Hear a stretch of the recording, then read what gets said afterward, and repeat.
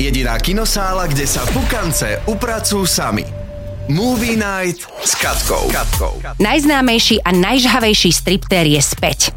Ako prvé, poteším všetky dámy. Do kin sa totiž práve dnes vracia tanečný film Magic Mike a jeho posledný tanec, kde sa po boku krásnej Salmy Hayek opäť v plnej zbroji predvedie Channing Tatum.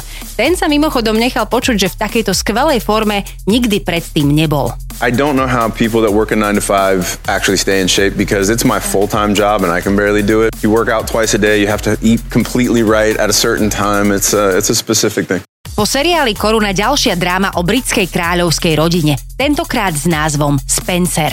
Už od nedele si budeme môcť na streamovacej službe pozrieť, ako vyzerali dni princeznej Diany v čase, keď sa rozhodla definitívne ukončiť nefunkčné manželstvo s princom Charlesom. V hlavnej úlohe hviezdi Kristen Stewart, ktorá sa kedysi preslávila ako Bella vo filmovej ságe Twilight. Your Royal Highness. Mummy! Family are all gathered in the drawing room. They are waiting. 3 days. That's it. A teraz jeden rýchly tip pre pánov. Blíži sa nám Valentín a ak ešte nemáte plán na romantické rande, do kín prichádza veľkolepá klasika Titanic v novom 3D prevedení. Takýmto spôsobom sa tvorcovia rozhodli oslaviť 25. výročie srdcervúceho príbehu Rose a Jacka. Skalných fanúšikov Titanicu určite poteší aj to, že režisér James Cameron pri tejto príležitosti spojil sily z National Geographic, aby raz a navždy zodpovedali otázku, či by sa Jack k Rose na tie dvere vošiel alebo nie. So now, let's do the real test.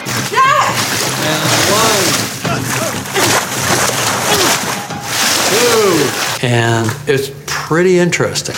Vzýšiel z toho film, ktorého by sme sa mali dočkať už tento mesiac, tak si naň v Movie Night určite posvietime. Jediná kinosála, kde sa pukance upracujú sami. To najnovšie zo sveta filmov a seriálov exkluzívne od našej Katky. Iba v dobrej show, iba v dobrom rádiu. Pre viac si dobej omáčky a informácií klikaj aj na dobreradio.sk.